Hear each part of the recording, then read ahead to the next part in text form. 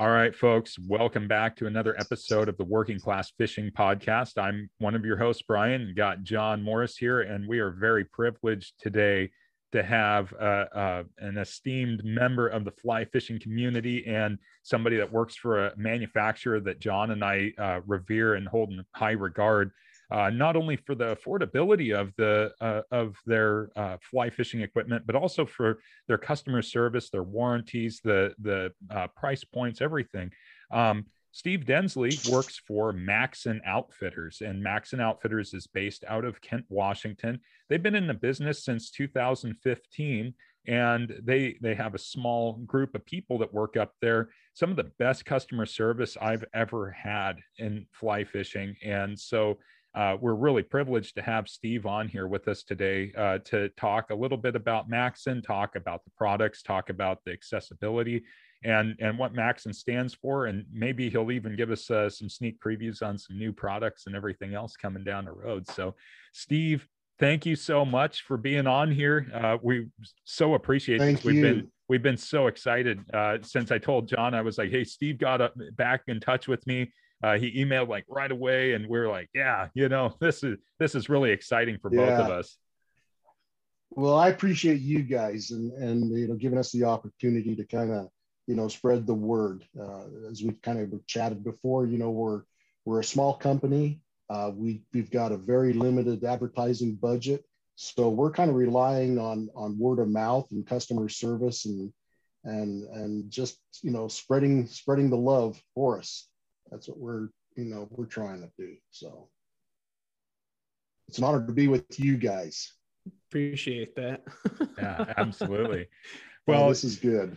No, this is awesome. And how I came into contact with Maxon was I went to the Pacific Northwest Sportsman Show back in 2018, and I had already owned some fly combos and things like that, but I never owned anything that was like really high end, and I wanted to get something that was better. And I was starting to look at doing some saltwater fishing with the fly and everything else. And I still haven't got that direction yet, but I ran into one of your sales guys. I believe it was Brian that was there.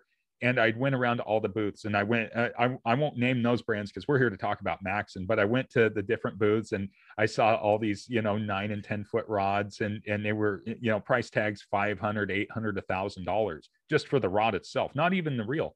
And then I come around to the Maxon booth, and I'm like, hey, what do you guys got? And I believe he pulled out a Passage 4-weight, and he showed me the Passage, and he was like, yeah, this is $199 combo. I was like, well, is that just for the rod? And he's like, no, rod, reel, case, everything else.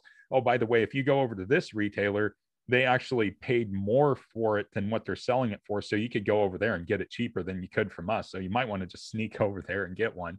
And I was like, yeah, why are you telling me this? And he was like, well, we want you guys to have this rod. So and that's my experience. And so I've been diehard with Maxon ever since, especially on heavy game rods and everything else. So that's been my experience. Oh, that's good to hear. Yeah. So, I mean, starting in 2015, doing all this stuff, you talked about actually being able to get a hold of this equipment and cast it and do that kind of stuff. What's a little bit of your background with the fishing and the fly fishing and the fishing industry and everything else that got you to that point of Maxon?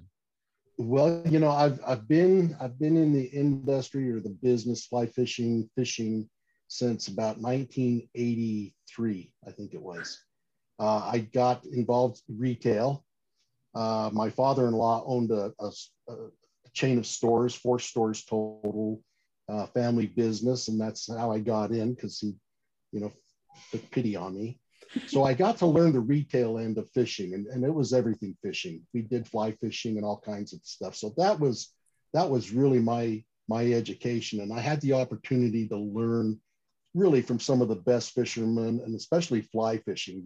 Guys that are still my heroes. I learned so much from, and I just had that opportunity to learn from some of the very best.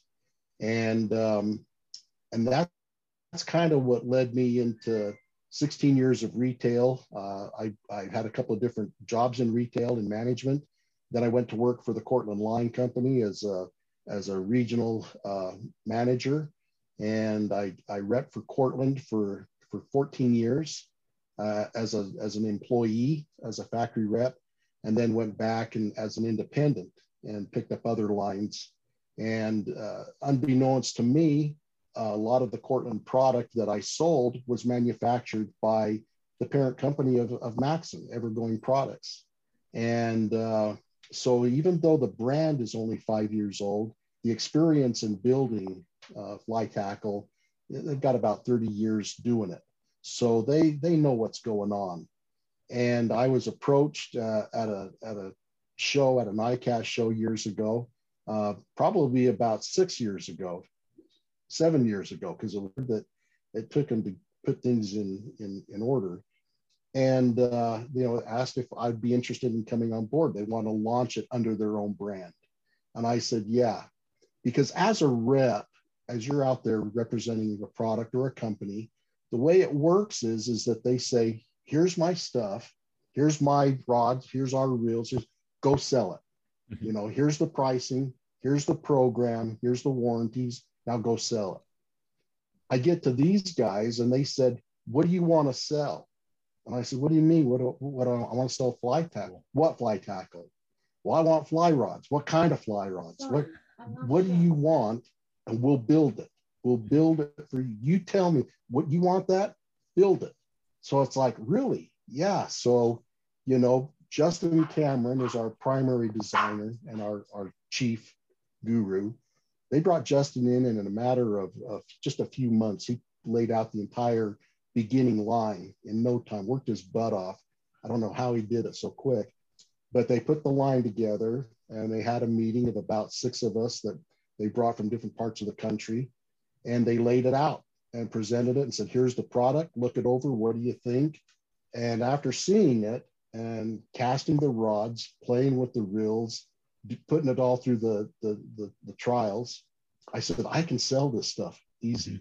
I mean, how can you not? And with branding, especially in fly gear, so much of the sales and the popularity of an item is in the brand that it's built. A lot of guys will buy something because they hear it. I don't care if it's Nike or if it's Adidas or Ford or Chevy or whatever. They'll buy because of the brand. Mm-hmm. And that's especially even more so in fly fishing. But if we can get people to take a minute and actually look, just like you guys did, look at it, compare it, touch it, feel it, cast it, you go, this is a great rod. And then you look at the price and you go, that's not what I was expecting. I was expecting something at least twice that amount, because that's what it's going to take to be comparable in our quality and our material. And so I said, yeah, I can sell this. And sure enough, it's taken some time. But since then, we've added products to the line, and we've had a game plan. We've had a business plan on how we're adding products and what products we add. And so much of it has come from just feedback from guys like you, guys in Pennsylvania. You mentioned Pennsylvania. We've been back to the show there in Lancaster a couple of times. And that's what we've done. We've attended these local shows and talked to the people and said, what do you want? Just like the owner of Maxon said to me, what do you want to sell? That's what we ask guys. What do you want to fish with? Mm-hmm. And some of them said, oh, we need a nymphing rod. So we came out with a 10.5 foot 3-weight nymphing rod. Mm-hmm. And it's a great little stick. It's not the nymphing rod for everybody, but it covers most of the need, and it's a price and a feel, and it works. So that's kind of what we do. We're asking constantly, what do you need? What do you want? And, where is it that, you just refuse to go price wise, because some of this stuff is just priced itself out of the market totally for me, not for other guys, but I mean, I've found that I don't need $1,000 rod to catch a fish. Yeah. And being a rep, I was always, when I was in the retail, I was more brand name oriented, because I felt at that time, I was a lot younger then, I was a lot more insecure. I felt, my reputation and my word as a salesman and experience, I had to have experience with this high-end stuff, which you'd get a few of. And, I found that it's nice. It's like a car. I kind of come up with an analogy with a car. You can get in a car, and a Mercedes or a BMW or a Volvo or whatever. Well, I'll get you to 7-Eleven to get your drinking back, right? But the ride's a little different. That's kind of how rods are. You can get some that'll all serve its purpose, but some are a little smoother than others, and some maybe a little lighter, feels better, but it's in the feel basically. But when you can put something in your hands and say, this has got a good feel, it does everything that this rod will do. Maybe it's just not quite the feel, but it's much cheaper in price. That's the guys we're trying to satisfy. We want the guy that wants to get his kid into it. Right. Because one of the things I've seen over the years is that, we're losing, there's a lot of fishermen out there, but we've lost a lot of the sportsmanship, a lot of the etiquette that goes into it that makes it enjoyable for everybody. And so, hopefully we can help, along with supplying goods and stuff, is to help, help the sportsmanship, the etiquette, educate people on conservation, on what it takes to preserve these fisheries so that we have fishing for generations, not just ourselves. So that's kind of, that's kind of what our deal is. Absolutely. So I don't know if you got a question for him, John, because I got a whole stack of questions. So I'm just making sure I'm still here. You said my internet was unstable. Welcome to the podcast. Thanks, John. It really is, Brian said it's a pleasure having you, but to get away from Max and a little bit more to you, if you had to say, I'm just curious, as an angler and someone that's been in the industry for so long, what's your favorite fish? What's your target species to go after? I love it all. I being in the business has afforded me some really great trips, that I didn't have to pay for myself. So, I've been able to fish in all over different areas of the world. I've been able to Atlantic salmon fish, in Scotland. I've been able to fish Canada, Alaska. I've been able to fish the Keys for tarpon, and just all these different things. But it's interesting you say that, because I'll tell you, really, my honest favorite is fishing some of my little local streams here in Utah. Where more than likely what I'm going to catch is about a 10-inch brown, a little wild brown, but 10 to 12 inches, on a little 4-weight dry fly rod. You can't wipe the smile off my face. It doesn't, it doesn't get any better than that. It's all different experiences. I remember when I first went for my first tarpon trip, and I was fishing with Captain Frank Catino, and Frank is still with Cortland. He's been the Cortland National Sales Manager, expert guide, great guide. Man, the guy's he's one of my heroes. And he gets us out there, and I'm a good caster. I've prided myself, and I've had to learn.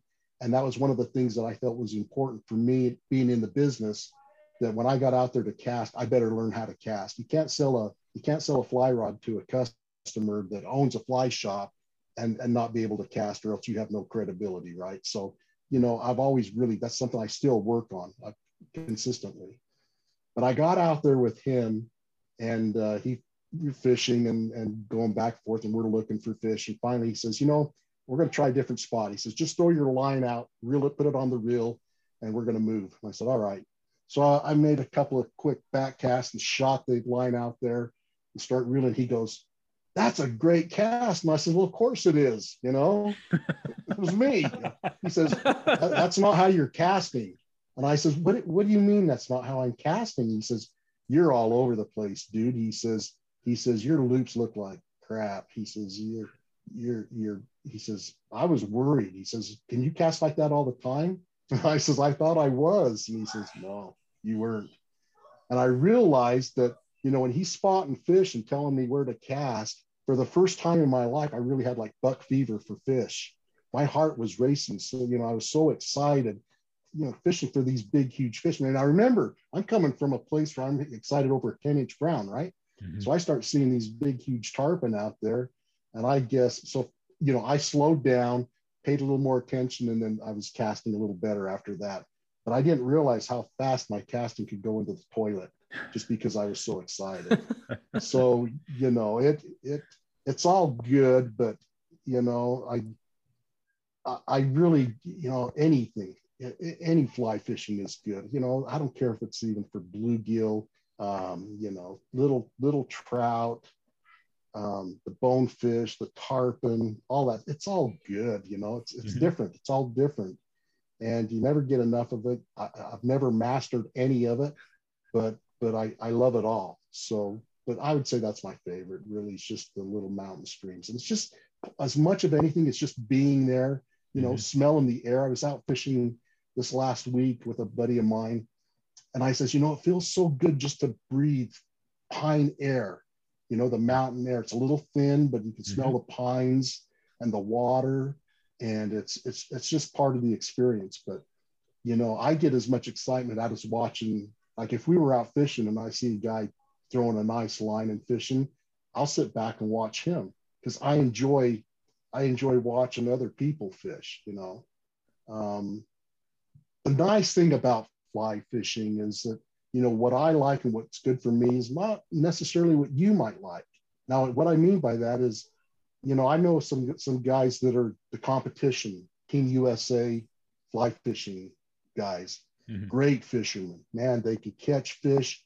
They've learned the competition rules, the Euro nymphing, mm-hmm. all that kind of stuff where they can put fish in the net, boom, boom, boom, boom.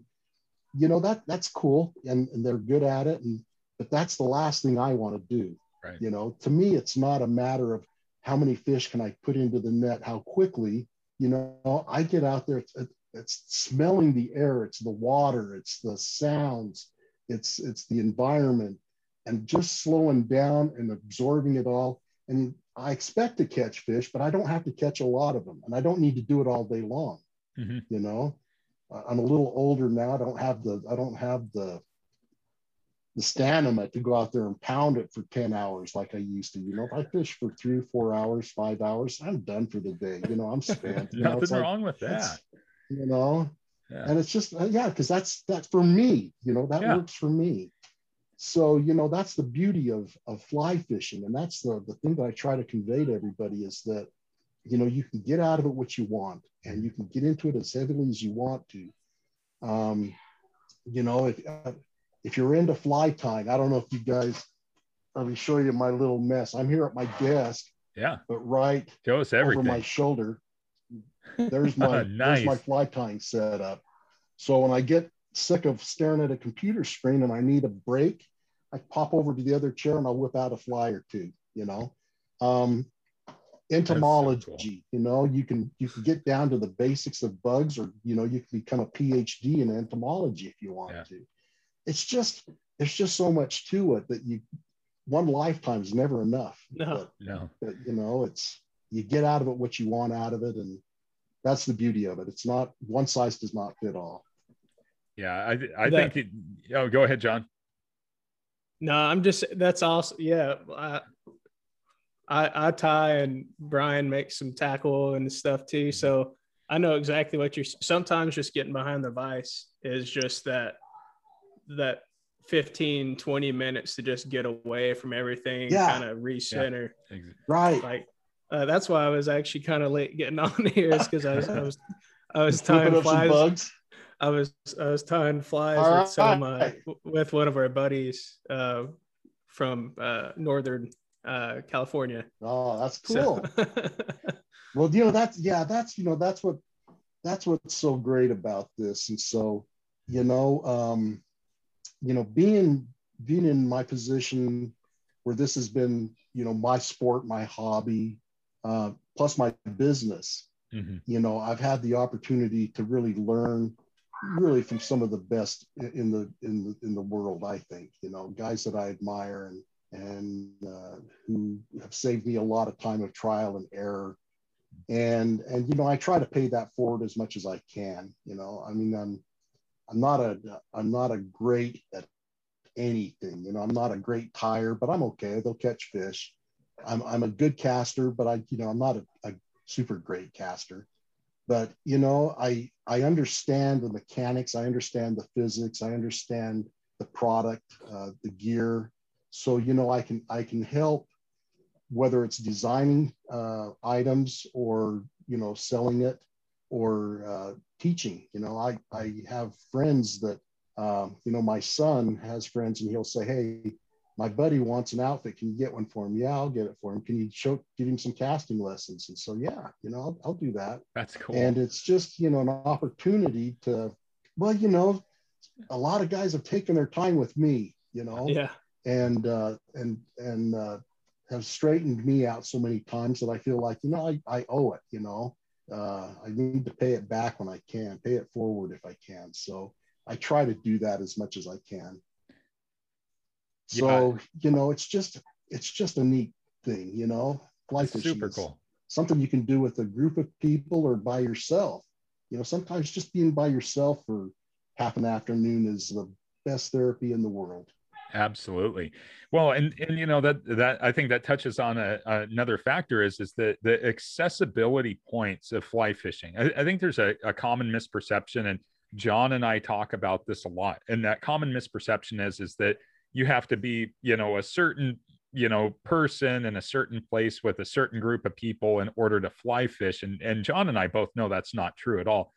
Because when we get our, you know, when we get our butt kicked out on the river and don't catch any trout, we'll still go down to the pond and go catch bluegill just to make ourselves feel better. And we'll do it on the fly rod. You know, everybody else is throwing bait out there and everything else. And we're out there, they're like, what are you doing? It's bang, bang. And we're blowing up, you know, bluegill or warmouth or pumpkin seed or whatever, you know, whatever you want to call it, panfish.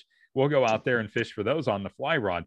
And I see so many other opportunities for like younger people to get into fly fishing at that point, just like what you were saying, like, hey, get my kid a rod, and then maybe some casting lessons. I think that's just that's right there at the heart and soul of preserving the activity, you know, the sportsmanship and conservation. So it's just super cool to me. It makes me happy to hear somebody from a manufacturer actually saying that, because more times than not, you know, and you have experience in retail fishing. I had a very short stint working at a retail sporting goods store. I'll always go back to that. I did it like as a little part-time thing while work was slow. And I saw time and time again where folks would come in and they would say, hey, what do I need? And it's like, oh, you know, the kids would be like, you need to get this rod, this reel, all this other stuff. And they'd leave there and they'd end up bringing it up on their credit card because they didn't have enough cash, when all they needed was maybe $30-$40 worth of stuff to go out and have a good time. Right. You know, that's kind of that whole thing. So, you know, not to sidetrack off too far, but Maxon in general, who are you seeing as your main customers? Who's calling Brian and Justin and yourself and some of the other folks? Who are you running into at the sportsman shows or on the phone or via email? What is that group of folks look like just in general? You know, it's hard to quantify that into a certain group, because we're seeing, I would say, more younger guys. Now, younger guys to me, okay, guys that I would say anywhere from the teenage years to 40, you know. Okay. I guess I was 40-year-old is a young guy to me. So I guess I was kind of thinking, you know, would it be more so like, are you getting a lot more novices and beginners, or are you getting kind of a mix of novice, beginner, and more advanced anglers? Yes, both, and that's the beauty of it, because you know, we're getting the new guys because they say, hey, we have these outfits. You mentioned the Passage. The Passage is a little 8-foot 6-piece 4-weight that's great for little dry fly, you know, backpacking, hiking type of stuff. But our number one outfit is what we call a Stonefly, and we have four rods in that. We have an 8.5, 4, a 5, a 6, and an 8 weight. And Yeah. that is our number one package, because it sells for under $200, totally rigged, rod, reel, line, backing, leader, case. It's good quality. It's a good rod. It's a good reel. It's a disc drag reel. Yeah. Because I can't piece that together for that price. If you buy everything individually, it totals, $40 more than buying it as an outfit. So, that's really popular. But the other thing we're seeing are guys that are experienced fishermen. And I even see this with my own friends, because, I've got my friends have a tendency to have been a little on the snobby side. These are guys that fish only the expensive Sage, Winston, Scott's type of thing. And yet they see me out there fishing Maxon, right? And so what's that rod you got? Hey, I don't have a 7. You got something in the set? Sure. So they start buying stuff from me and getting it, and they're going, that rod, that's a good rod. I says, yeah, I know. I've got a guy, he's a good friend of mine. He's a retired coach from the NFL. And all he does, he rents his house out in Idaho. He's up there in ski, where is it? Where the skiing is in Idaho. I don't even know what it's called, but he rents his house out in the wintertime for skiers, and he goes to New Zealand for 3 months. And then he comes back and he fishes all over the place. And he's a good fisherman, and he's a wild firecracker. But he asked me if can I get a couple of outfits, those stoneflies from you? And I said, yeah. I said, what for? He says, I've always got these guys that don't fly fish, and they want to use my stuff, and I don't want to give them my $1,000 rods because they'll break them. So I want to give them something that if I break, I'm not going to cry over. And I said, yeah, okay. So I got him our stuff, right? So he hits me up the other day and he says, hey, that stonefly outfit? And I said, yeah. He says, that's really a good outfit. And I says, I know. He says, no, it's really a good outfit. I says, I told you it was. He says, I know, but I didn't expect it to be that good for under $200. Yeah. He says, my outfit, he says, is a $1,500 outfit. He says, and this was every bit as good as that. And I said, well, I says, not really. And I said, but I said, for what you're doing, he says, hey, he says, I'll fish these any day of the week. So, once these guys get past the name brand thing, and they actually get out there and they're doing it, and they say, God, this thing casts well, it feels good, it hooks fish, it's not a detriment to my fishing success, then they get past the no name, lack of brand recognition, Mm-hmm. So it's interesting in that respect that you don't have to spend the big money to get something good. And I'll tell you, that's changed over the last number of years, because I remember back when graphite rods were really just coming onto the scene, and especially the high modulus graphite rods, because that's all when the aerospace industry was doing all this shuttle work and rocket work, and they were coming out with all these new graphites, and they were coming up with all these new resins and things that you had your graphite 1, your graphite 2, your IM6, your IM7, your graphite 3s, your graphite 4s, all these different generations of graphite. And we haven't had that for a number of years. So we're using the same materials that we were using 20 years ago. We haven't really had anything new to speak of. So, they've had to rely on taper profiles and little things here, cosmetics, but, the rods, material wise, hasn't changed much. And we're finding that the less expensive stuff has had an opportunity to catch up to the more expensive stuff. The price of graphite didn't. The high modulus graphite is more expensive, but not that much more expensive as what it used to be. So it's enabled for lower priced non-brand stuff to get better in quality without having to pay for the advertising dollars. If Maxon ever puts me in a Range Rover or something like that and lets me drive around in it, they will know the advertising budget was increased. But as it is, that hasn't happened. So, man.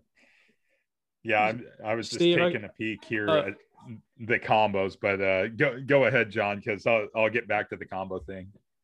Yeah, Steve, I gotta tell you, man, Brian found Maxon through one of the shows, and I actually was introduced to it through Brian, and I had my first run-in with. This isn't just a fish story because I'm terrible at them, but I had my first legitimate run-in with a possible state record yesterday. Wow! And the rod handled it exceptionally. What actually gave was my leader. The rod didn't give, my fly line didn't give, it was my bad knot. Oh, no. So I've got to say. What were you fishing for? What were you? Long nose gar. So okay. I'm in pursuit of the long nose gar Texas state record. Wow. And I had it. It was, like no joke. I know it was 3 feet exactly because that's where my knot was, because I've been tying to the IGFA standard. And I knew exactly that was 3 feet. And I had my line pulled all the way up in the rod. The rod was loaded just perfectly, wasn't overloaded. And I was white knuckle gripping my fly line because I was about to go down and land it. I thought my heart was going to beat out of my chest. Oh, no. And it wasn't done fighting, and it went back down. I saw the whole fish laid out, and it went to go back down, and I'm looking straight down my eyes of my rod. No. And I'm like, And did the line break? Did it break, or the knot come undone? The knot gave. Oh, man. Yeah. That hurts. But the rod, that was the first. I got this rod as a gift from my dad because I had previously broken 2 8-weights fishing for gar. Wow. and this is the 10? This is the 10. And I throw 8 and 10 inch really heavy streamers for these guys, and it casts phenomenally. I mean, you got to put a little MAN on it sometimes, but it'll put it out there. Yeah. Well, that's the thing is, for trout fishermen that are used to throwing 4, 5s, and 6 weight rods, you start even a 10 to me is a lot of work, but you can cast it. But you go from a 10 to a 12, and then it's like, man, these things suck casting. I have yet to find a 12 weight that casts decent. They're all just.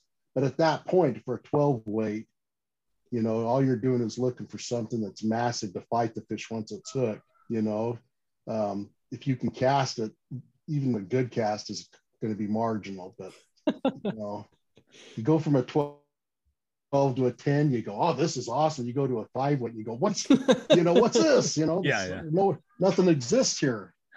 But that's awesome. I'm just glad you didn't tell me it was Maxon leader that broke. No. Your rods are good, but your Maxon leader broke on my state record. I'm not gonna lie. One of my concerns was the reel seat at first. I was concerned with the reel seat. I was like, will this hold? And it did. Yeah. It held fine.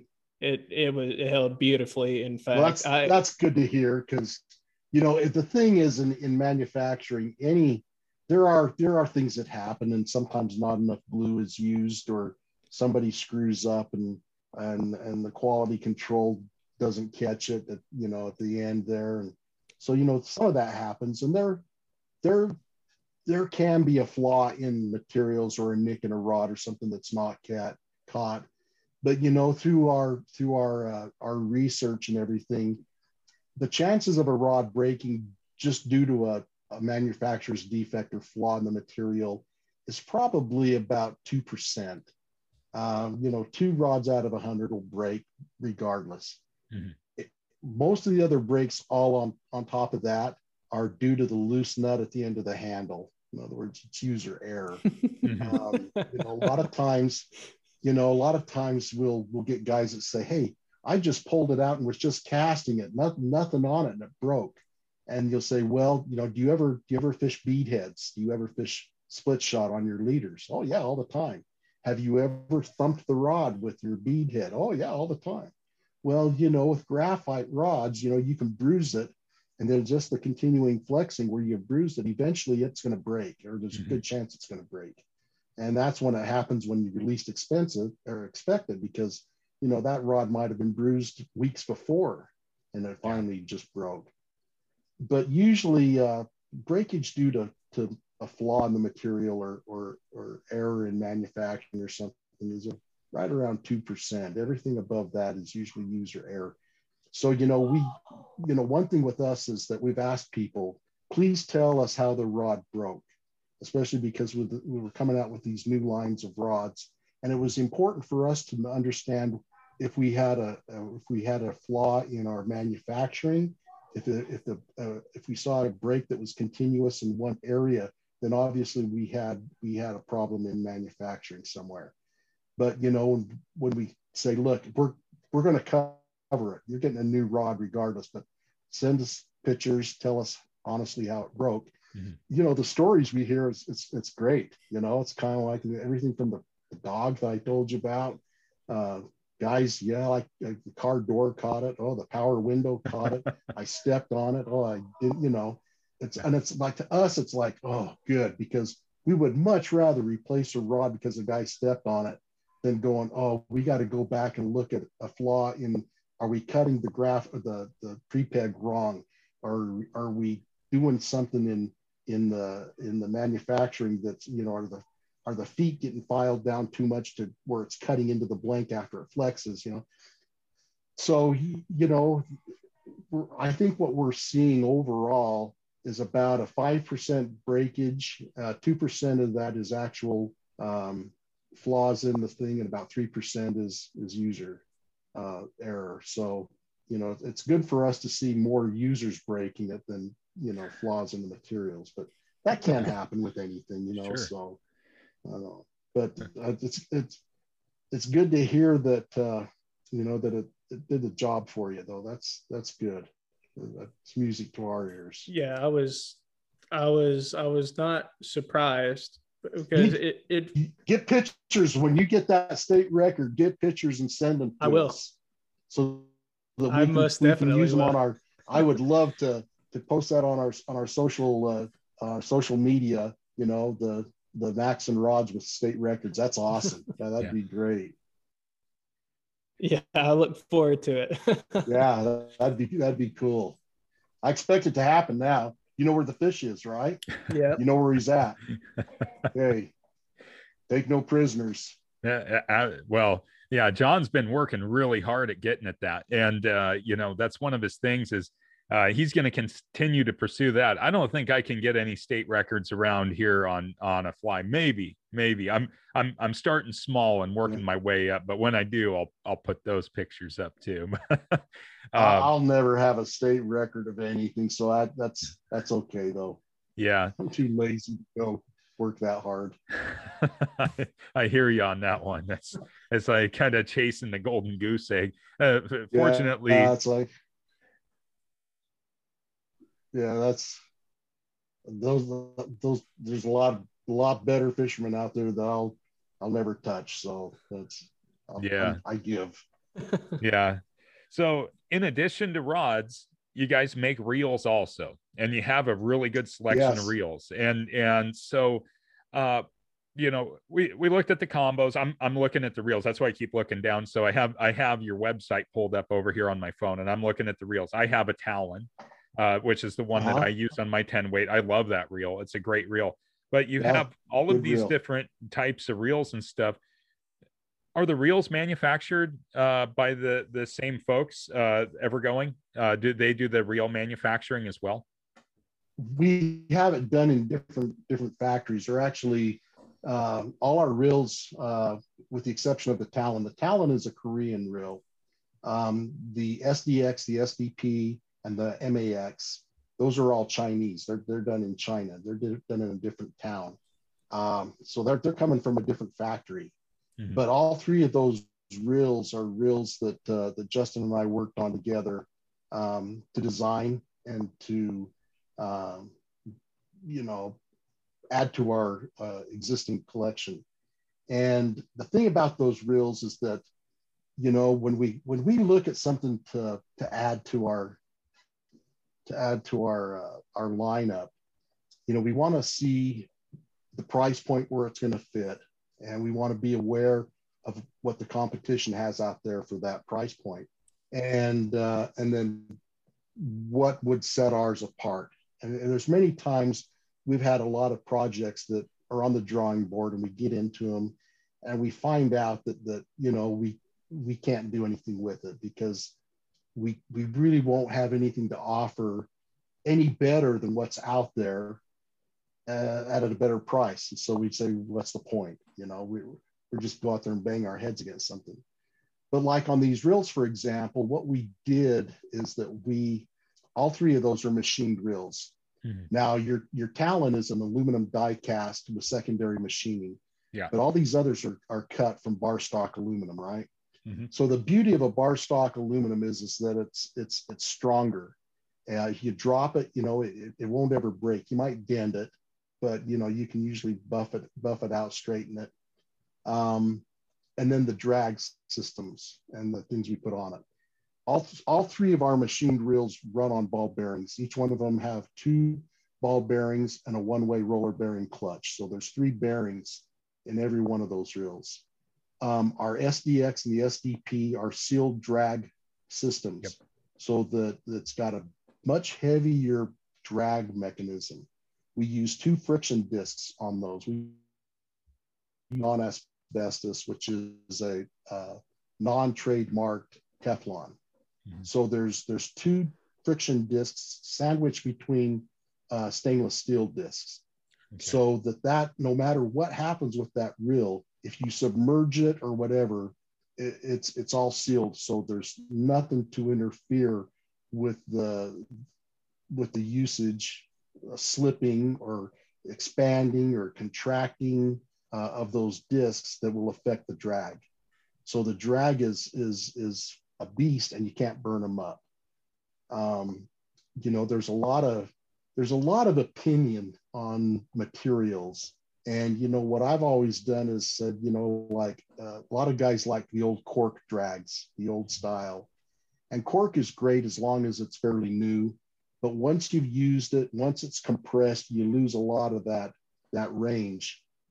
And that's why I like the carbon fiber stuff, is because it doesn't expand, it doesn't contract, it stays the same.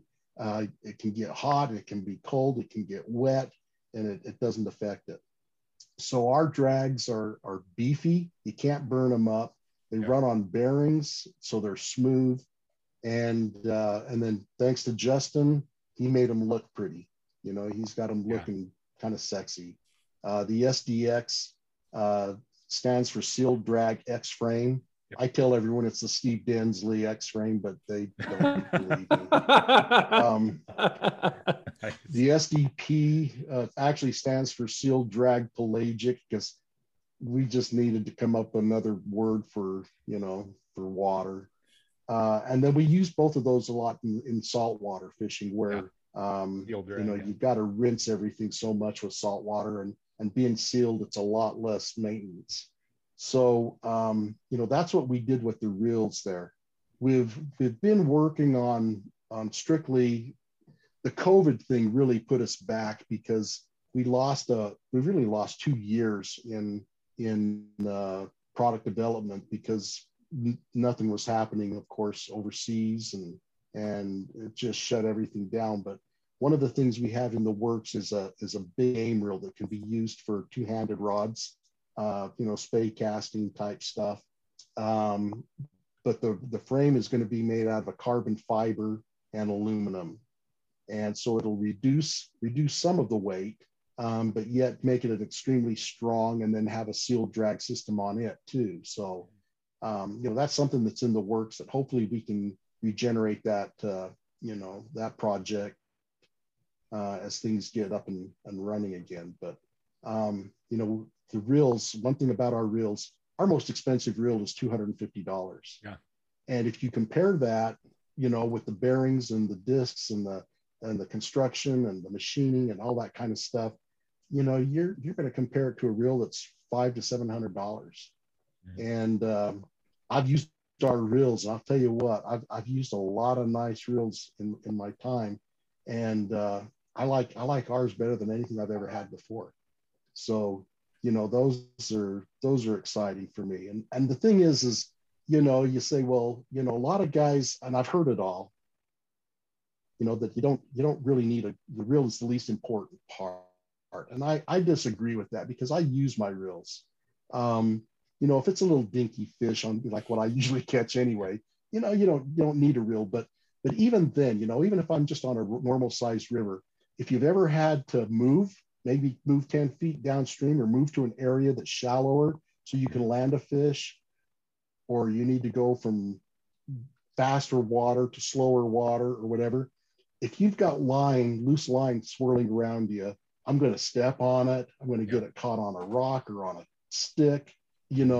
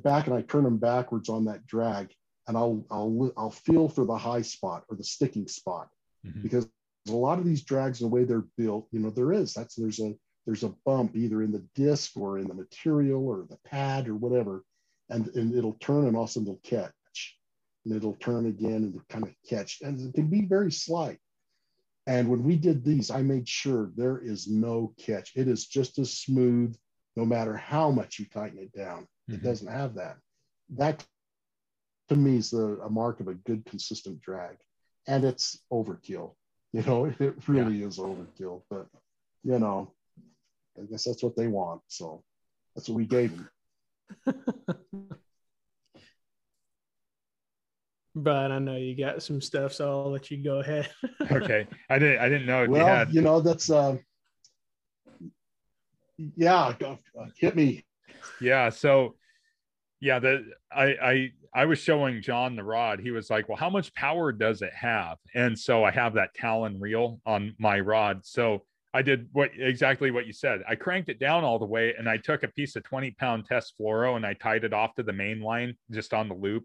And I tied it off to the barbecue, and I lifted up on the barbecue with it to show him how much power the rod had. And that brake held the other side of it was a little Traeger, but I was like, here, look at this. I'm like that. And he was like, oh, you're kidding. I was like, no, here you go.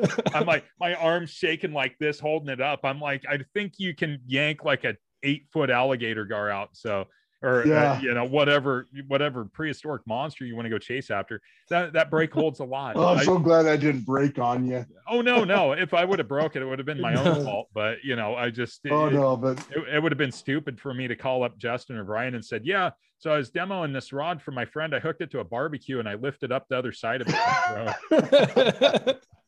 But it's good to hear that we're standing up to some pretty tough, ridiculous stuff. If I would have had a cinder block, I would have done that instead. You know, you got sure. As you know, working class fellows, we get a little resourceful sometimes. Well, you know, I'll tell you, it's kind of good to hear this because, you know, like I say, unless we hear, you know, we ask how did the rod break type of stuff. And it's always music to our ears to hear that it broke for some other reason other than a flaw in the material or something in production. And so, you know, if we were to hear that, we'd laugh, we'd replace the rod anyway. Yeah. But at least you go, well, at least it broke on a Traeger. And you know. Well, like I said, we do some crazy stuff. You know, I can't count the amount of times I've done wild stuff fishing, you know, where people are like, how did you catch that fish? It's like, a long story, but this is what I did. And they were like, how did that even work? You know, because John and I, we get stuff from different people that manufacture lures and flies and stuff. And we'll catch some species that they never thought that you could catch on that. You know, they're like, you can catch that. So we're always doing goofy stuff, or I am anyways. John's probably a little bit more careful, but I'm a little bit more renegade, I guess, when it comes to that kind of thing. So, well, you know, like I say, it's interesting to hear this because that makes me feel good to know that, you know, that our stuff is getting tested to the max and we're beyond. Standing up to the test. Yeah, that's good. If I could have went out to a river and snagged it for him and hauled a log off the bottom for him, that probably would have been a more legitimate test. Yeah. But, that's still good.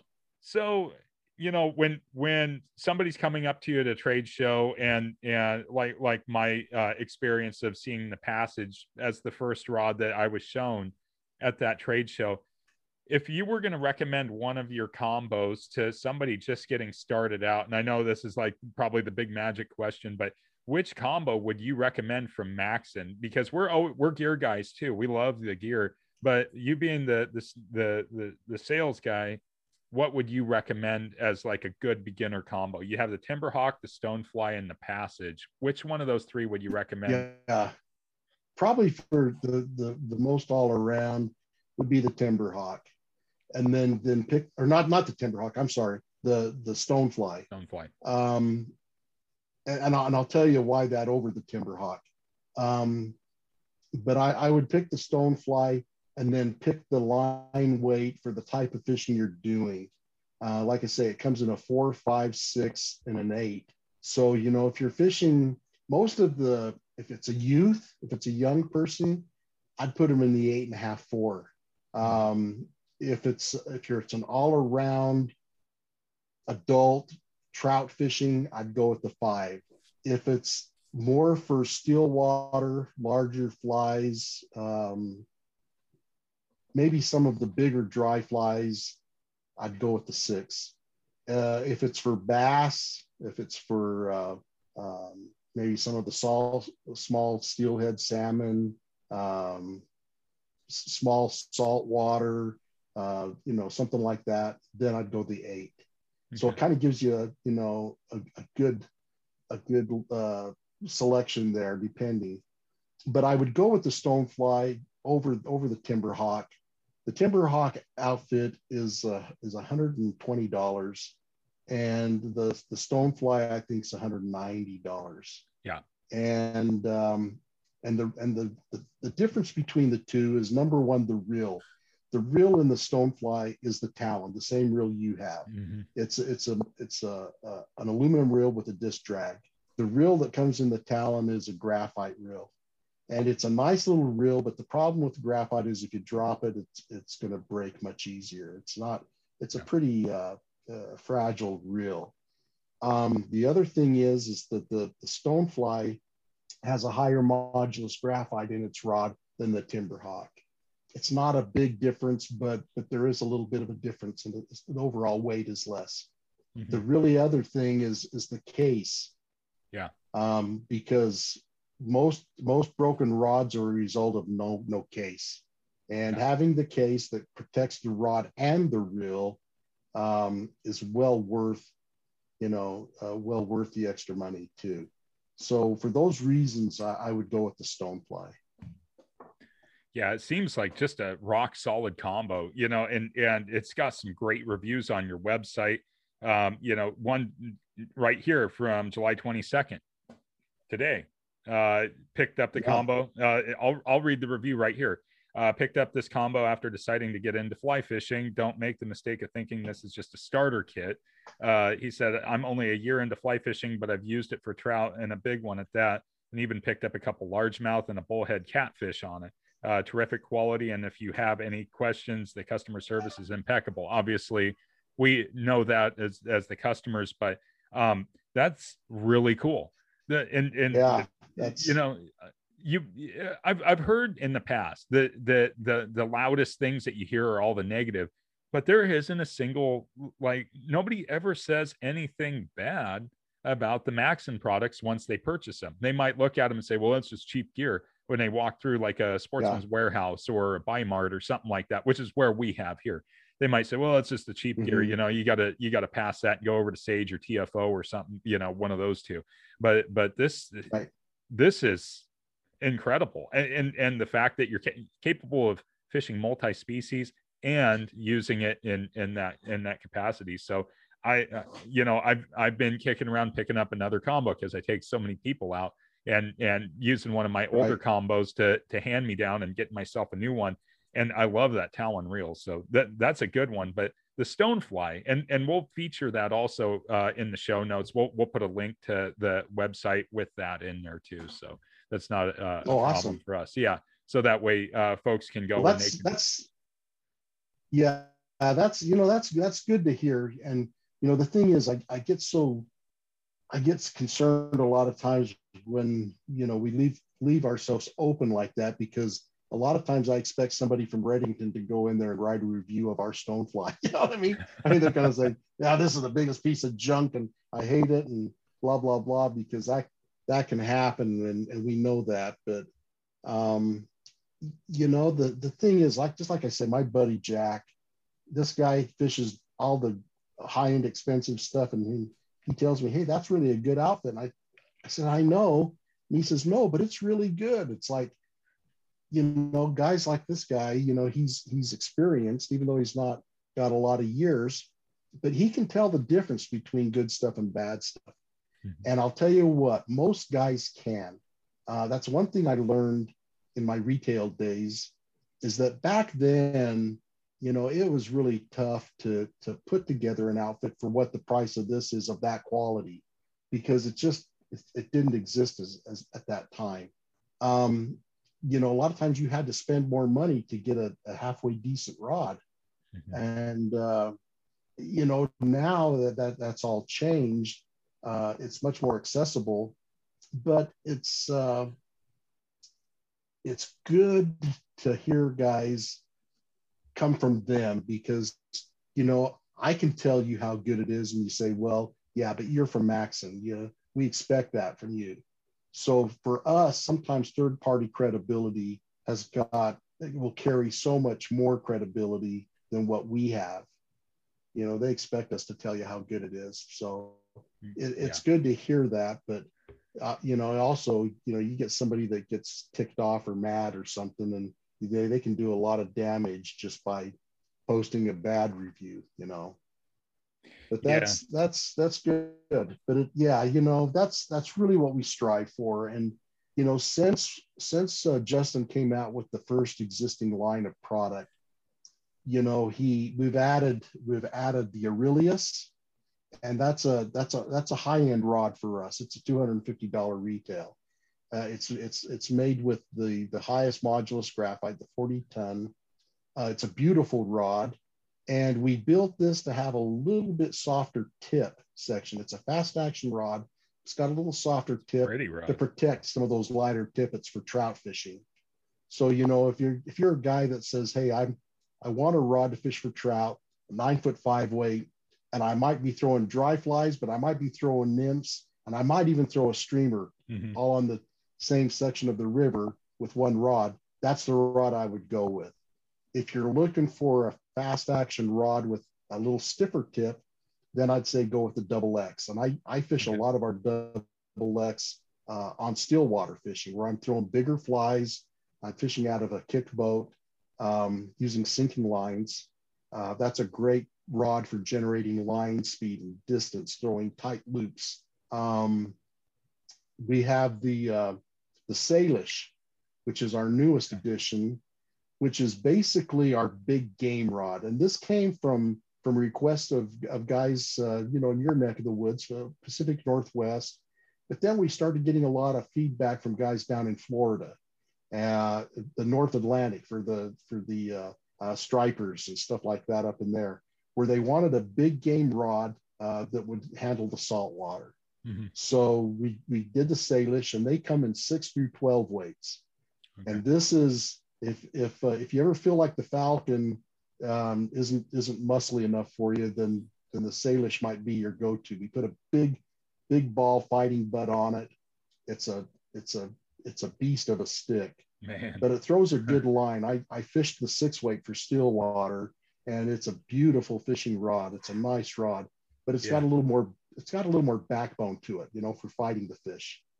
And that works out. It's got the anodized snake guides and strippers, handles the elements of the salt a little bit better, and it's a beast of a stick. So depending on what you're looking for, the only other rod we added beyond that was the nymphing rod, the NX3, 10.5 foot 3 weight, and that's primarily for your Euro nymphing techniques type of stuff.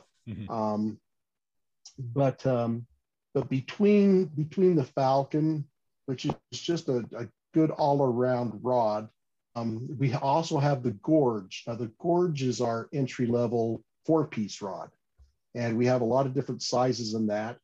It's a little, in each one of our steps up in price is a higher modulus graphite. So the Gorge, I think the Falcon is a 37 millionths modulus. I believe the Gorge is a 42 millionths modulus. And it's a 4-piece rod, comes with the case, kind of a flat matte green color. It's a beautiful rod. I'm looking at it. It's beautiful. Yeah. It's really a good little rod. And I think they retail for $120 or something like that. Yeah. I think for a 4-piecer in a case. Yeah, 130 with the case. Yeah, that's probably right. Yeah. No, I keep all these rod models. I keep looking at them on the website because I was like looking at the Salish and the Aurelius and all that. The Aurelius is a beautiful rod too. The reel seat on that thing. Oh my gosh. Yeah, it's a little more, to the guys that like pretty, because we got the nickel silver reel seat on that, and the wood reel seat, and that color is just an eye catching. Let's face it, it's about the looks. It's really, it doesn't have anything to do with function or anything like that. It's just pretty. So we're into that too. Yeah. So I've noticed on a lot of the rods, most of them are cork. Is that something specifically done by design? Is that so you get that more sensitive feel? Yes. Yeah, we do that on purpose. Everything that we use a high grade cork. I'm trying to remember. I think it goes 3A, 4A. the very highest grade cork we don't use. We use the next one Oh, down. okay. And that's strictly because of cost. The really high expensive stuff has no pits, but it's extremely expensive. And so ours has less pitting. But, you know, that's one of those things that, you know, depending on who you talk to, a lot of times guys will, and you'll see this maybe with the edge rod where they got a graphite handle, or I've seen rods with wood handles on them and stuff. And really the overall, by a large percentage, guys prefer the cork. And one of the advantages there is that depending on if it's a man or a woman or personal preference, if you take a cork and maybe hopefully it's maybe got a little more body to it, you know, you can take a little fine grit sandpaper and you can take it down and customize it to where it feels good to you. And so that's an advantage to having cork that you can't do with anything else. But, you know, I know me personally, and I don't know if it's because what I've been conditioned to use, but anytime I've tried a rod that's not cork, it throws me off. It just doesn't feel right to me. And, you know, I was looking at these edge rods because we did this show in Portland a couple of years ago. Mm-hmm. We were right across the aisle from them. And I looked at the rods. They're really interesting because they had this free floating blank and that goes into this handle. And so it wasn't directly attached to the handle. Have you seen them? Yeah. They're really kind of funky, you know, and I'm looking at this thing going, wow, you know, it's a neat concept, but I couldn't wrap my head around it. But I'm feeling this thing and I'm going, I couldn't fish this. It would drive me crazy trying, you know, I wouldn't concentrate on fishing. I'd be going freaking out because of this rod. But they're beautiful, but they had such a different feel. Whereas I can pick up a regular cork rod handle and if it feels good, man, from there I can just ride it out, you know, do everything else. But a lot of that is like I say, can be remedied with a little sandpaper to suit your own personal preference. So that's one advantage. But yeah, everything we do is with the cork, and we do that by design. Awesome. Cool. Yeah, you know, it's interesting because, you know, when it comes to designing our rods, you know, what we kind of do is go back and forth and saying, okay, this is a rod that we want. Say with the Salish, you know, we looked at the Salish and we said, okay, we need a big game rod, saltwater. Mm-hmm. No small stuff, nothing smaller than a 6 through 12. And so this is all big game, big fly, kind of the stuff that you're doing, John. You know, this is kind of what we had in mind for that. And so, you know, how do you know, what kind of, right, let's go with the action of the rod. We're going to be throwing big stuff. And so we want good backbone in fighting the fish. We don't want the thing so stiff all the way through it that it won't cast, because it's got to cast and it's got to be able to load with these funky flies, right? So, you know, we came up with the taper profile that we wanted. And then, of course, it's designing the components, oversizing the stripping guides, which we did. We oversized the fighting butt on it, which we wanted because you're definitely going to be, if it's big game stuff, you're going to be laying that into your belt. And, you know, little things like that. So having a purpose for the rod and then designing it and then saying, okay, to the engineers, this is what we got. And, you know, we might go back and forth with a few different prototypes. They'll send them over and we'll cast them, hand them out to a few guys. And with the Salish, that was a project that got put back a couple of years, but it really gave us time to send our samples around to different guys across the country, so that we got feedback from guys from Florida. We got feedback from guys in California, Oregon. I played with them. Some guys up in the Atlantic Northeast. And so we were able to get a lot of feedback from guys saying, yeah, I like this, I didn't like this, and this, so that when we came down to the final touches on the rod, you know, we knew what we needed to change to fit what we wanted it to do. And that's, you know, that's how we approach stuff.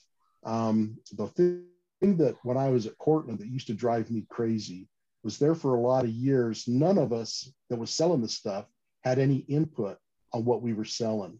The guys back at the home office would go out And I swear they'd go into a box and say, make that green and we'll buy it. So, okay. And that was our Cortland rod, you know. And because Cortland had some good rods, and then they had some real clinkers. Mm-hmm. And, you know, the clinkers I never took out of my bag. You know, it's just like, I can't sell this, you know. I tell you, I'm a lousy salesman. If it's good, I'm a great salesman. But if I have to tell somebody, yeah, this is good and it's not, he's going to know I'm going to lie, you know. Right. With Maxon, when I hooked up with Maxon, it's really funny because I hooked up with these guys first as an independent rep, and I was repping some other lines, and so I'd go see my dealers, and I was repping this other line of rods, more expensive, much more expensive than Maxon. And I'd go see the dealers and I'd say, okay, hey, I got a new line of rods and reels, Maxon, and then I've got this line of brand X, and I'd show them to my dealers, and my dealers would say, hey, Steve, which of these rods do you think I should buy? And I said, both. I said, they're two totally different price points. Buy this for the Maxon to fit this price point, and buy brand X for this price point. And they'd look at me and they says, okay, you're my customer. And you walk into my store and I'm going to show you brand X. I'm going to show you Maxon.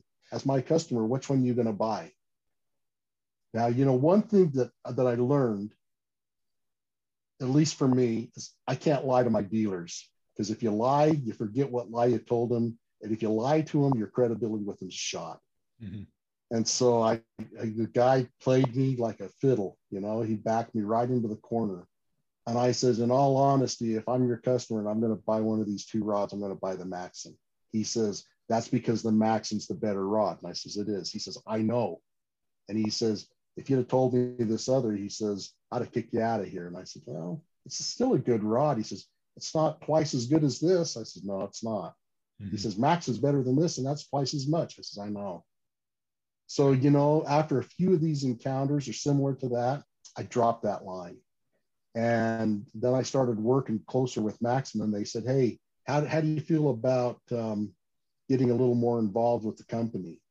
And I says, hey, I'd love it. And they said, okay, I'll tell you what, we'll allow you to keep your territory and pay a commission on your sales, but then we'll also pay you a very tiny, small salary to do this other work for us and get involved in the product development, go to China, do all these other things, do these shows, you know, and that will cover you. I said, absolutely, because this is like I say, the first company that's ever asked me, you know, what do you want to sell? And so, you know, for a guy that's been around as long as I have to get this excited about selling something, it's because there's a little bit of me in it, you know. They didn't just give it to me and say, push it, go sell it. It's like, I know what's involved in this, and this is good. It's a good thing, and it's worthy of your efforts to go fishing, because I know you won't be disappointed with it. You know, it's good stuff, and I'm not taking you to the cleaners. It's a fair deal. And that's you know, that's almost unheard of anymore these days. So that's what makes it exciting for me. Good stuff. Yeah. So go ahead, John. No, I was just going to say real quick, you got to forgive me because I didn't look this up myself, but I am going to ask you anyway. Okay. So is that same warranty? So my Falcon has a lifetime warranty pending intentional damage, right? Yeah. Is that carried throughout all of your rods? Yes. See, that is what I thought in my, you know, I have the Euro nymphing buddy that's been looking at your nymphing rods. I've got another question for that rod specific, but he was like, it's got a lifetime warranty. And I'm just really hoping I'm going to start recommending your product for price point. And after I've used it, and I have now, I can't not recommend that to people getting into it, especially here where I live. You know, of course, this is the mecca of fly fishing here in Northeast Texas. Right, you know, it just, I mean, everybody fly fishes. Yeah, so, cool. But I can't not recommend that to my like 3 buddies that are interested in fly fishing now. Yeah, sure. That's great. So but for your nymphing rod, have you ever considered, I'm sure y'all have, but have you ever considered adding an additional rod piece for those guys that want to go from that 10.5 to say that 11 or 11.5 Yes. range? Yes. Okay. Yeah. We, you know, that has been suggested to us on a couple of other different rods too. And I can tell you the problem that we've had is in doing that, it creates some inconsistency in the flex of the rod, because once you lengthen that out, like say for example, the best way to explain it, back when I started fly fishing, the most popular rod was an 8.5 foot 6-weight. That was the number one. Graphite was just really coming out, making a strong showing. And the average trout rod was an 8.5 6. And then when the new graphite started to come out, they lengthened that out. And all of a sudden now the number one trout rod is a 9'5". But, you know, with me starting off with the 8.5 footers, that's my favorite length for a rod for all around fishing is an 8.5 footer. I fish a lot of 8.5 4s, 8.5 5s, but, you know, we don't even make an 8.5 5 in the majority of ours. The only one we make that in is in the gorge. But if you look at a 9'5" rod of the same style model and compare it to an 8.5 5, the base on that 9 foot is much bigger. Just to make that extra 6 inches in length, you have to build up from the very bottom, everything out, just like a pyramid, you know, and then build up from there. So when you start getting down into the tip sections and you decide to make a cut from here to here and insert another piece, getting that to flow and to flex consistently, we couldn't make it feel good. And we didn't want to do it and then have people say, well, it's just a gimmick, because in that essence it would, because structurally and the feel of the rod just didn't feel right. So that we did consider that. It was, you know, we played with that and we couldn't make it work to our satisfaction. Yeah. So I think to do that, you know, we'd have to probably come out with just a separate rod with that length. You know, I genuinely appreciate the honesty in that answer. That means a ton to me, you know, on the consumer side. And as a guy curious about stuff like that, you know, that means a ton to me that, yeah, it was thought about, but not only was it thought about, you guys didn't like it, and you weren't about to sell something that you didn't stand behind. Yeah. And I appreciate that. Well, you know, that's how we are though too. You know, I can tell you, you know, a couple of years ago, we were doing that Pennsylvania show in Lancaster, and it was Justin and I working the show, and we had a guy walk up and he asked us if we had an 8-foot 3-weight or some kind of rod. Back there in Pennsylvania, they have a lot of small streams, and a lot of guys are looking for really short fly rods back there, enough to where that's another project that we've got going, but it's kind of on hold, is like a small stream series of rods that are short, but up to 5 weight, you know, that'll handle this brushy type stuff. But, you know, he says, if you got this and this, and Justin says, no, he said, but you know what though? He says, there is a vendor here that has that rod. I saw it. And he walked him over to our competition vendor and turned him over to that guy. And he said, hey, this guy's looking for a rod that you have, and it looks pretty good. I'm not endorsing it because I don't know the rod, but I know you have it. I'll leave it up to him to decide, you know? So, you know, the thing with us is that, you know, we never badmouth our competition ever, at least maybe in private. No, I'm just kidding. We really don't, because, you know, the fly fishing industry is such a small industry, and we really are in this together. And, you know, I'm totally aware who our competition is, and we try to compete, but we try to compete, you know, on a quality price level, and not, you know, by bad mouthing anything. Right. And, you know, if we can help somebody by pointing them in the right direction, even if it's selling one of our competitors' rods to him. If it fits him, if it helps him, because we weren't able to, we'll do it. You know, I mean, we want to make sure this guy's taken care of, because I found that, you know, you take care of the customer and you treat him good, he's going to go, wow, that guy didn't need to do that for me. That was good of him. So I'm going to consider the, you know, his stuff next time. And so, you know, it'll come back. Mm-hmm. But the thing is that, you know, we don't want to BS anybody, because honestly, if you do, they're going to catch you. Yeah. Guys out there that are into this, fishermen, and you don't need to be fishing for 20 years to figure this out. You can, if you fished for a year, you can tell the difference between rods. And if you try to BS them, they're going to know you're BSing them, and then you lose your credibility, and mm-hmm. and then they won't give you a second look. So, you know, we respect that, and we try to do what we can to help. And we're all, you know, the nice thing about us is we're small enough to where if you tell Justin, me, or Brian, hey, you know, here's a suggestion for you guys, it's going to get brought up. And, you know, it may go somewhere, it may not. But, you know, there's a lot of things that we've looked at and we've considered. And, you know, that's how you grow.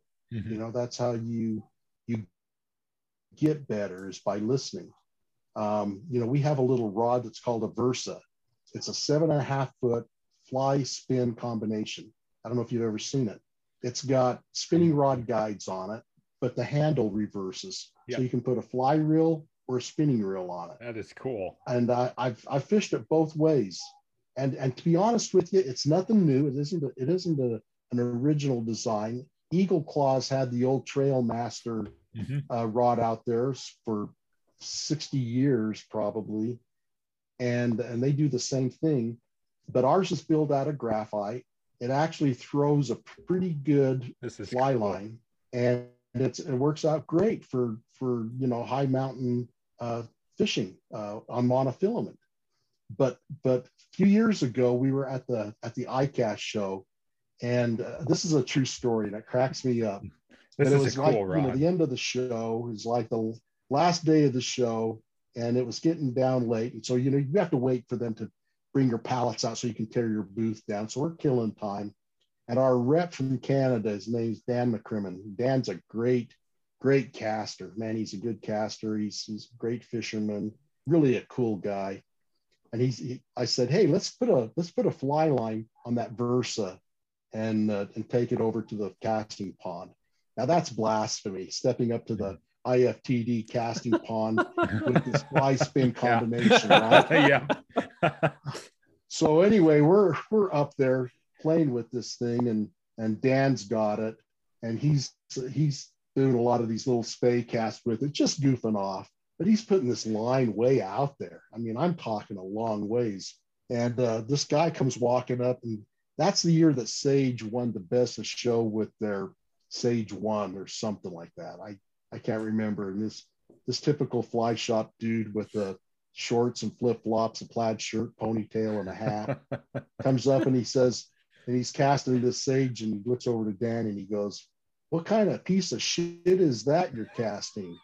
And Dan, in his Canadian accent, says, oh, this is the kind of piece of shit that's putting out 20 feet further than you. Yeah. The guy looks at Dan and he says, touche. True story. I love it. I cracked up. This is awesome. I wish I'd have given anything to have that on tape or something. That could have been like the ultimate testimonial to that rod. So that's just, you know, and he was so quick, you know, because he's out there doing, and they're casting next to each other. Yeah. What kind of piece of shit is that? The kind of piece of shit that's putting out 20 feet further than you? And he's throwing the Sage 1. Oh, that's awesome. That's funny. You cannot go wrong with that. That's a true story. That right there. Yeah, you know, and it's just, it serves a purpose, you know, for a guy that, you know, wants to go camping or wants to leave a rod in his car or something. Mm-hmm. It's not expensive. It's under $100 for the rod. And, you know, you put 2 reels with it, you got some versatility there, you know? Yeah. It's yeah, probably not the world's greatest spinning, and it's not the world's greatest fly, but it'll work for both and kind of fill in, a big chunk of that area. So yeah, absolutely. Well, I pulled it up Yeah. again, just to look at it, and then I started looking at the configurations with it and everything else, and that it's just really cool to take a look at. So this might be a rod that I got to buy anyways, just because, and put a little ultralight reel You'll love on it. it. Oh yeah, yeah. It's a great little rod. That's a good rod for your kids. Oh yeah. I take it out. We go fishing, and a lot of times we'll stop and hit a lake and throw a flying bubble or something. No, this is awesome. It's fun. It's fun to do it. So, future things coming up for Maxon, and we'll wrap up here in a few. But what do you guys got on the radar? I watched your YouTube, and I watched Justin tear the reels apart and put them back together and show how to like reverse the drags and stuff. But I also saw rafts on there. And so are you guys producing rafts now through Maxon? It's not through Maxon Outfitters. It's when I mentioned our owner doing OEM and inflatables, that's how he got started. He started inflatables. Okay. And a couple of years ago, more than a couple of years ago, it's probably been about 5 years ago, we thought that we would take, because when I say does the rafts, he does a lot of these big whitewater rafts, these 7-man big things. They make these big pontoons that'll ferry vehicles across and stuff. Wow. I mean, he's done some big stuff. And being a stillwater fly fisherman in Utah, we do a lot of kick boating type of stuff.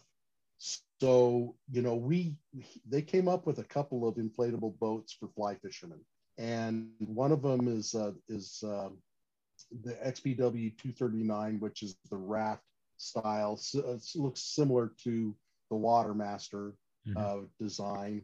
And then we came up with this other one, which was a flat, the XPW 240, which is a 6-inch inflatable drop stitch PVC that I fish out of still. I put a little 30-pound electric motor on it and covers a lot of water. And, we gave that a shot, and, it was one of those things that just didn't really work for us.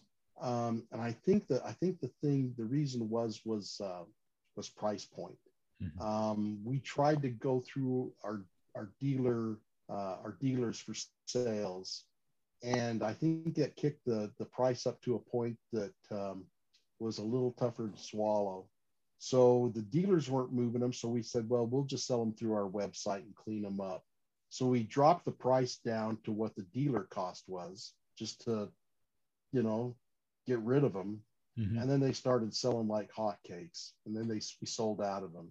And so we've had enough demand to keep ordering a few.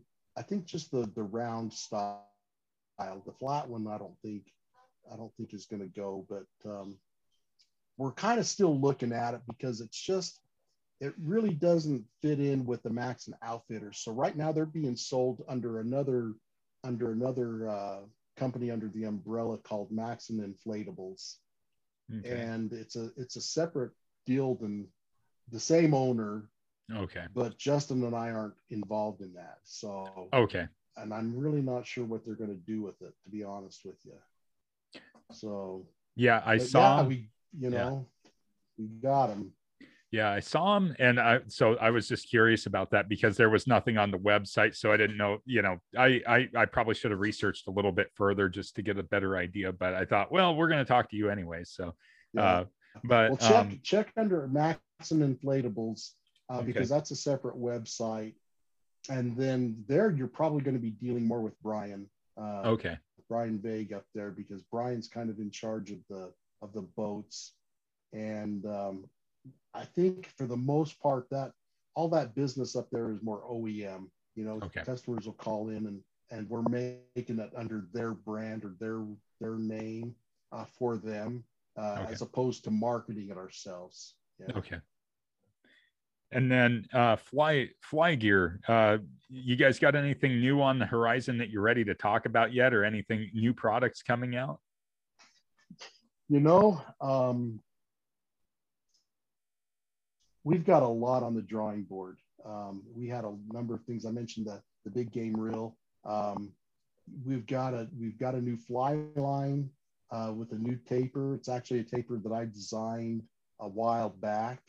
That is really it's tried and proven. It's just getting it made has been the difficult thing. Our fly lines are being manufactured out of Northern Sports in Canada.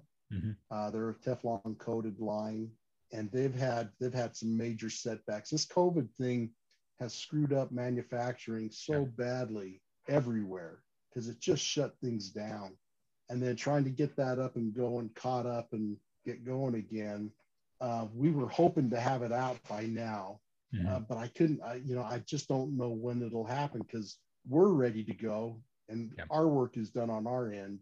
But it's up to the guys, making it for us that are the holdup. Mm-hmm. So we do have that in the works.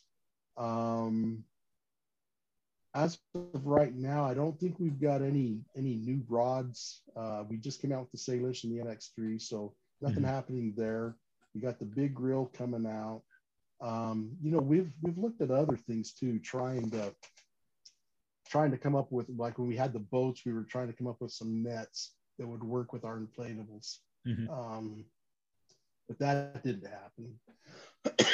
It's hard to compete with what's already out there that we couldn't beat on price. So, we're always looking. Any suggestions are always welcome. Cool. So if you have something, hit me with it. Wheels are always turning for John and I, so, Yeah. Hey, you come up with an idea, say, run it past me. Say, hey, what do you think of this? I'll send it up the flagpole, we'll give it some thought and see what, because like for us, it's really got to make sense with what we're doing, and this all goes back to is it good quality? Because it's got to be good quality.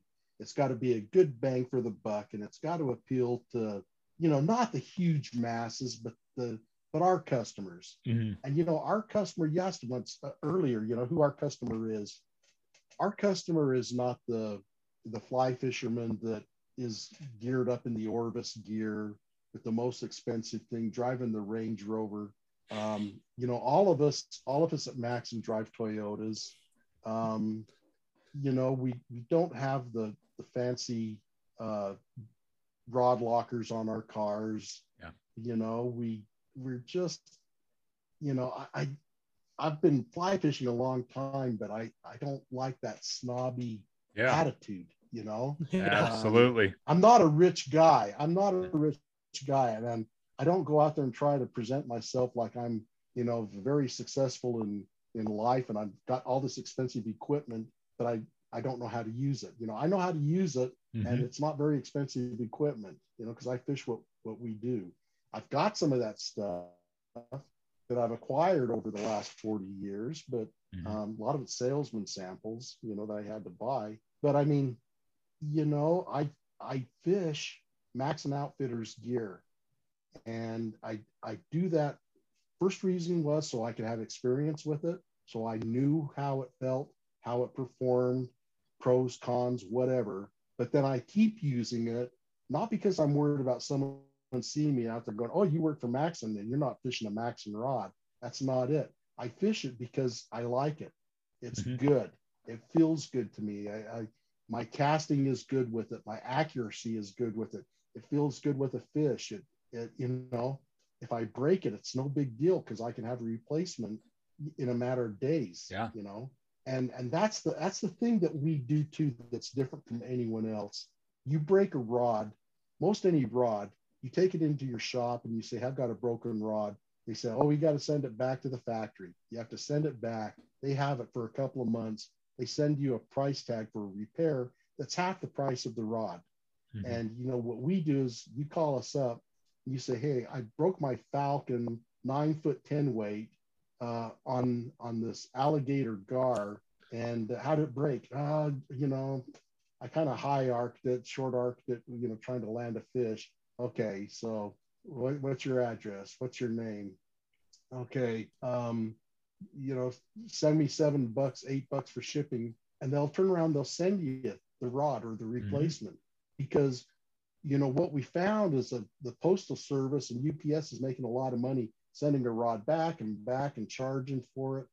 You know, we're not going to, we usually just charge for the shipping, you know, and send you a new piece, and do it without requiring you to send your old rod back, because that's just more time in the postal system or the shipping system. Right. You know, we want you back on the water as fast as we can. Usually, you know, it's within 3 to 4 days. So you're back on the water, you know, in a couple of days with your new rod or replacement. Super cool. So, you know, yeah, that none of that other stuff. That's so annoying to me, you know, to send your rod back in. You know, our manufacturing is so tight. We, you know, and it's changed over the years. It had to be, I remember at Cortland, there was a guy back there that would try tips on this section. Oh, that's too tight. That's too loose. Our stuff is so precise. If it's a 9'5" tip section, it's going to fit first time, because it's just in the manufacturing. You know, that stuff is not cut with a knife like the old days. It's cut with a laser. Yeah. So every one is exactly the same, and it's made a huge difference in that regard. So, you know, that's what we do. So, well, John, do you have any other questions for Steve at all? No, not really. I mean, Steve, I think you've answered everything that I could have really asked myself. I guess my one last thing is there a possibility for a rod case in the future for the Falcons, with them being a 2-piece rod? We have a case right now. See, yeah, I got to get one. It's in the catalog. I think it's a 56-inch rod case for a 2-piece rod, and I think they run $45, I think, for the case. So you're about to have one ordered. So yeah, just go online and order that baby. Yeah, because I have to now. I think it's in stock. No, you guys are out of stock right now. It is.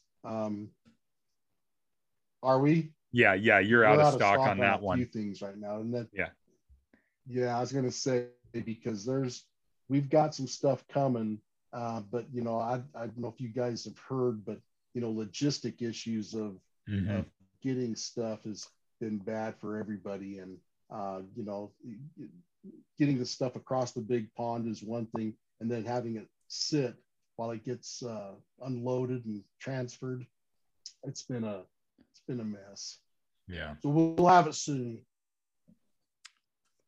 Well, Steve, I wanted to say thank you so much for coming on and spending this, you know, really good, genuine time with us, telling us about, you know, not only your experience, but really, you know, this isn't so much of one of those things like, hey, come buy our products. You actually stand behind your product, and everybody does there.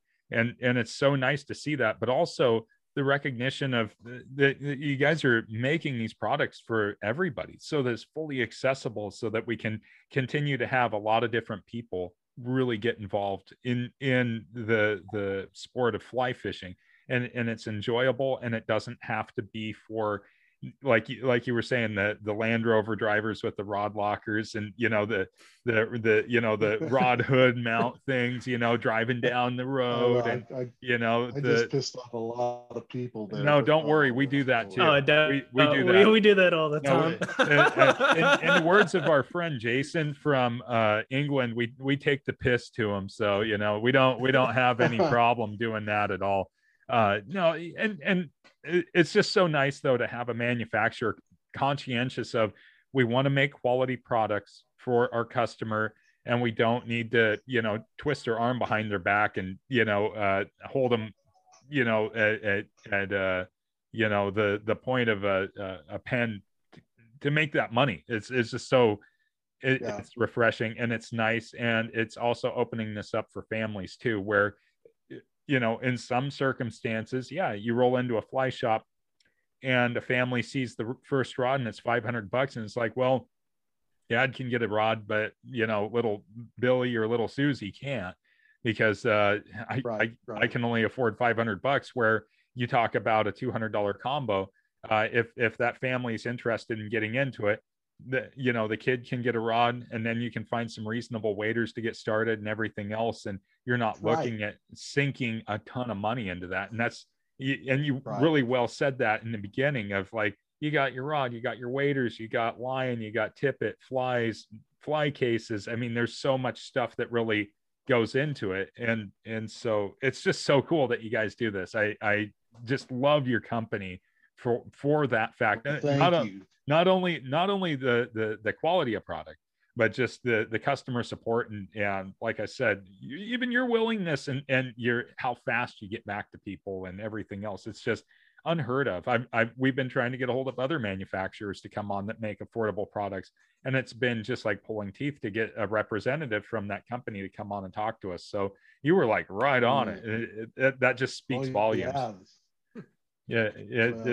We appreciate the opportunity, and like I say, you know, we don't have a huge advertising budget, so we rely on word of mouth, and this is, you know, this is a great way for us to get the word out about us out there, and you know, we appreciate the opportunity to do that, and you know, we're easy to, you know, easy access. I mean, you can call Justin or me or Brian. If you talk to anyone at Max, and it's probably one of us, unless one of the reps out in the field. And you know, we're going to do everything we can to take care of our customers, because, you know, we want you back for your second, third, fourth, fifth, sixth rod. You know, we want a customer, and we want to keep them for life. That's our goal. Absolutely. So just for our listeners out there, so you can go to the Maxon website if you want to talk to Steve or Justin or Brian or any one of these guys. You go to maxonoutfitters.com. They're on Instagram under Maxon Outfitters. They are also on Facebook under Maxon Outfitters, Twitter, Maxon Outfitters, and YouTube. They also have Maxon Outfitters, where they have some fantastic videos on how to work on the reels, how to reverse the drag on them. So if you're left hand or right hand, these guys are just fantastic folks. And myself personally, I can't say enough. I know John, I mean, he's out there. He beat up on a gar pretty good yesterday on one of their rods. So unfortunately, we're gonna see that state record. We are see it. I know it. I know that, you know, it's going to happen, but yeah, for sure. So Steve, thanks again. Really appreciate it. And you bet. Thank you, guys. Definitely. So that's all we got today on this episode of Working Class Fishing. Remember, you can find us on Instagram at Working Class Fishing, YouTube, Working Class Fishing. And if you have any more guest suggestions or questions, especially ones if you want to get a hold of any of our guests like Steve, you can send them over via Gmail to workingclassfish@gmail.com. Until next time, y'all get out there, get some good fishing in. Y'all take care. Thanks, guys.